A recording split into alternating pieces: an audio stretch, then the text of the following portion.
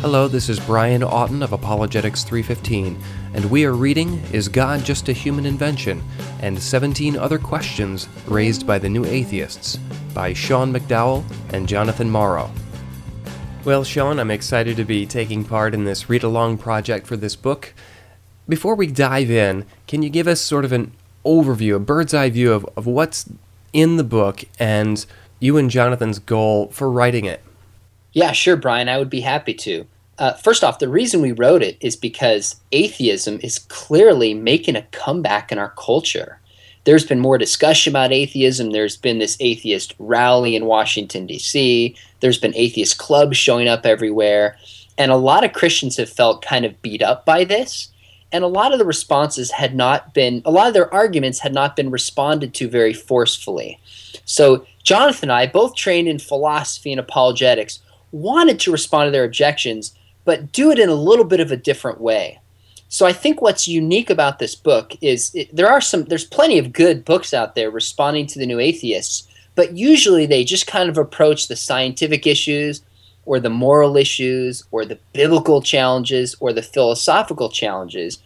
What we wanted to do is to kind of tackle the top objections that they raise in a holistic manner, in a way that kind of non-specialists could follow and appreciate, and yet somebody who's already into apologetics could get more depth and feel more equipped in dealing with some of these challenges.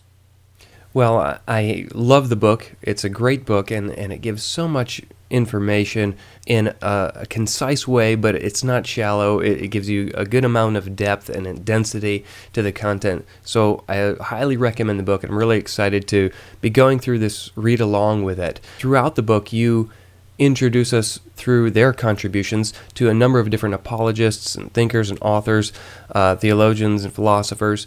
And they have contributions as well in the areas of their specialization. So there's a lot of diversity in content, and it's just an easy, good read. We've interviewed you in the past when the book was released, so I'm going to point people to that in the blog post. But we've got two parts to the book. Part one responding to scientific and philosophical challenges, and part two which deals with more of the moral and biblical challenges. And you start off the book and you introduce it with a story about two Oxford atheists. So what's the goal, Sean, behind this story? This was kind of a fun intro to make it not just scientific, historical, or philosophical facts, but to realize that there are people involved in these debates. So we start off comparing and contrasting two of the most famous living apologists, or really famous living scientists and thinkers today. One being, of course, Richard Dawkins, the most well-known atheist or agnostic in the world.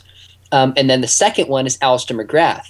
And we talk about how there's some amazing similarities in how they were raised, amazing similarities in what they studied. They both actually studied different sciences.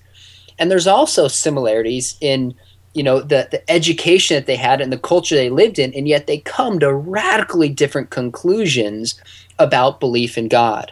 So what typically happens in our culture today is that it's the religious people who have no faith and are blind and are just kind of believing by their own whims, and it's the atheists who are educated.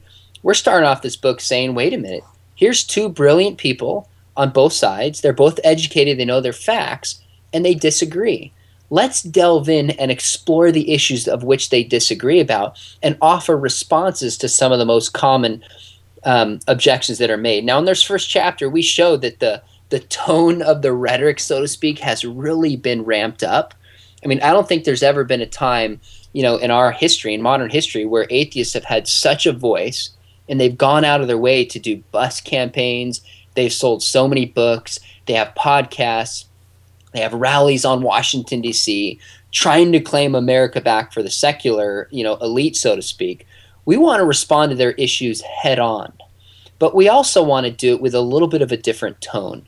It says clearly in the scriptures that we're to offer response for what we believe, but to do it with gentleness and to do it with respect. So we take their issues on. We don't pull any punches in terms of the truth, but we try to do it with respect to our opponents and try to just bring down the conversational tone a little bit, where there's not so much shrill, screaming going on, and there's kind of conversation. So that's how we kind of begin this book in the intro.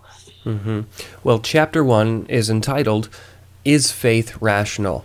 So what should the reader expect when getting into this chapter? Well, this is an important subject to discuss, and there's a reason why we started with it. Because typically the way this debate is hashed out is that it's the atheists and the skeptics who are the bright ones, they're the intellectual ones, they're the ones who use reason. And of course, Christians are the one, or those who believe in God are entirely the ones who base upon faith.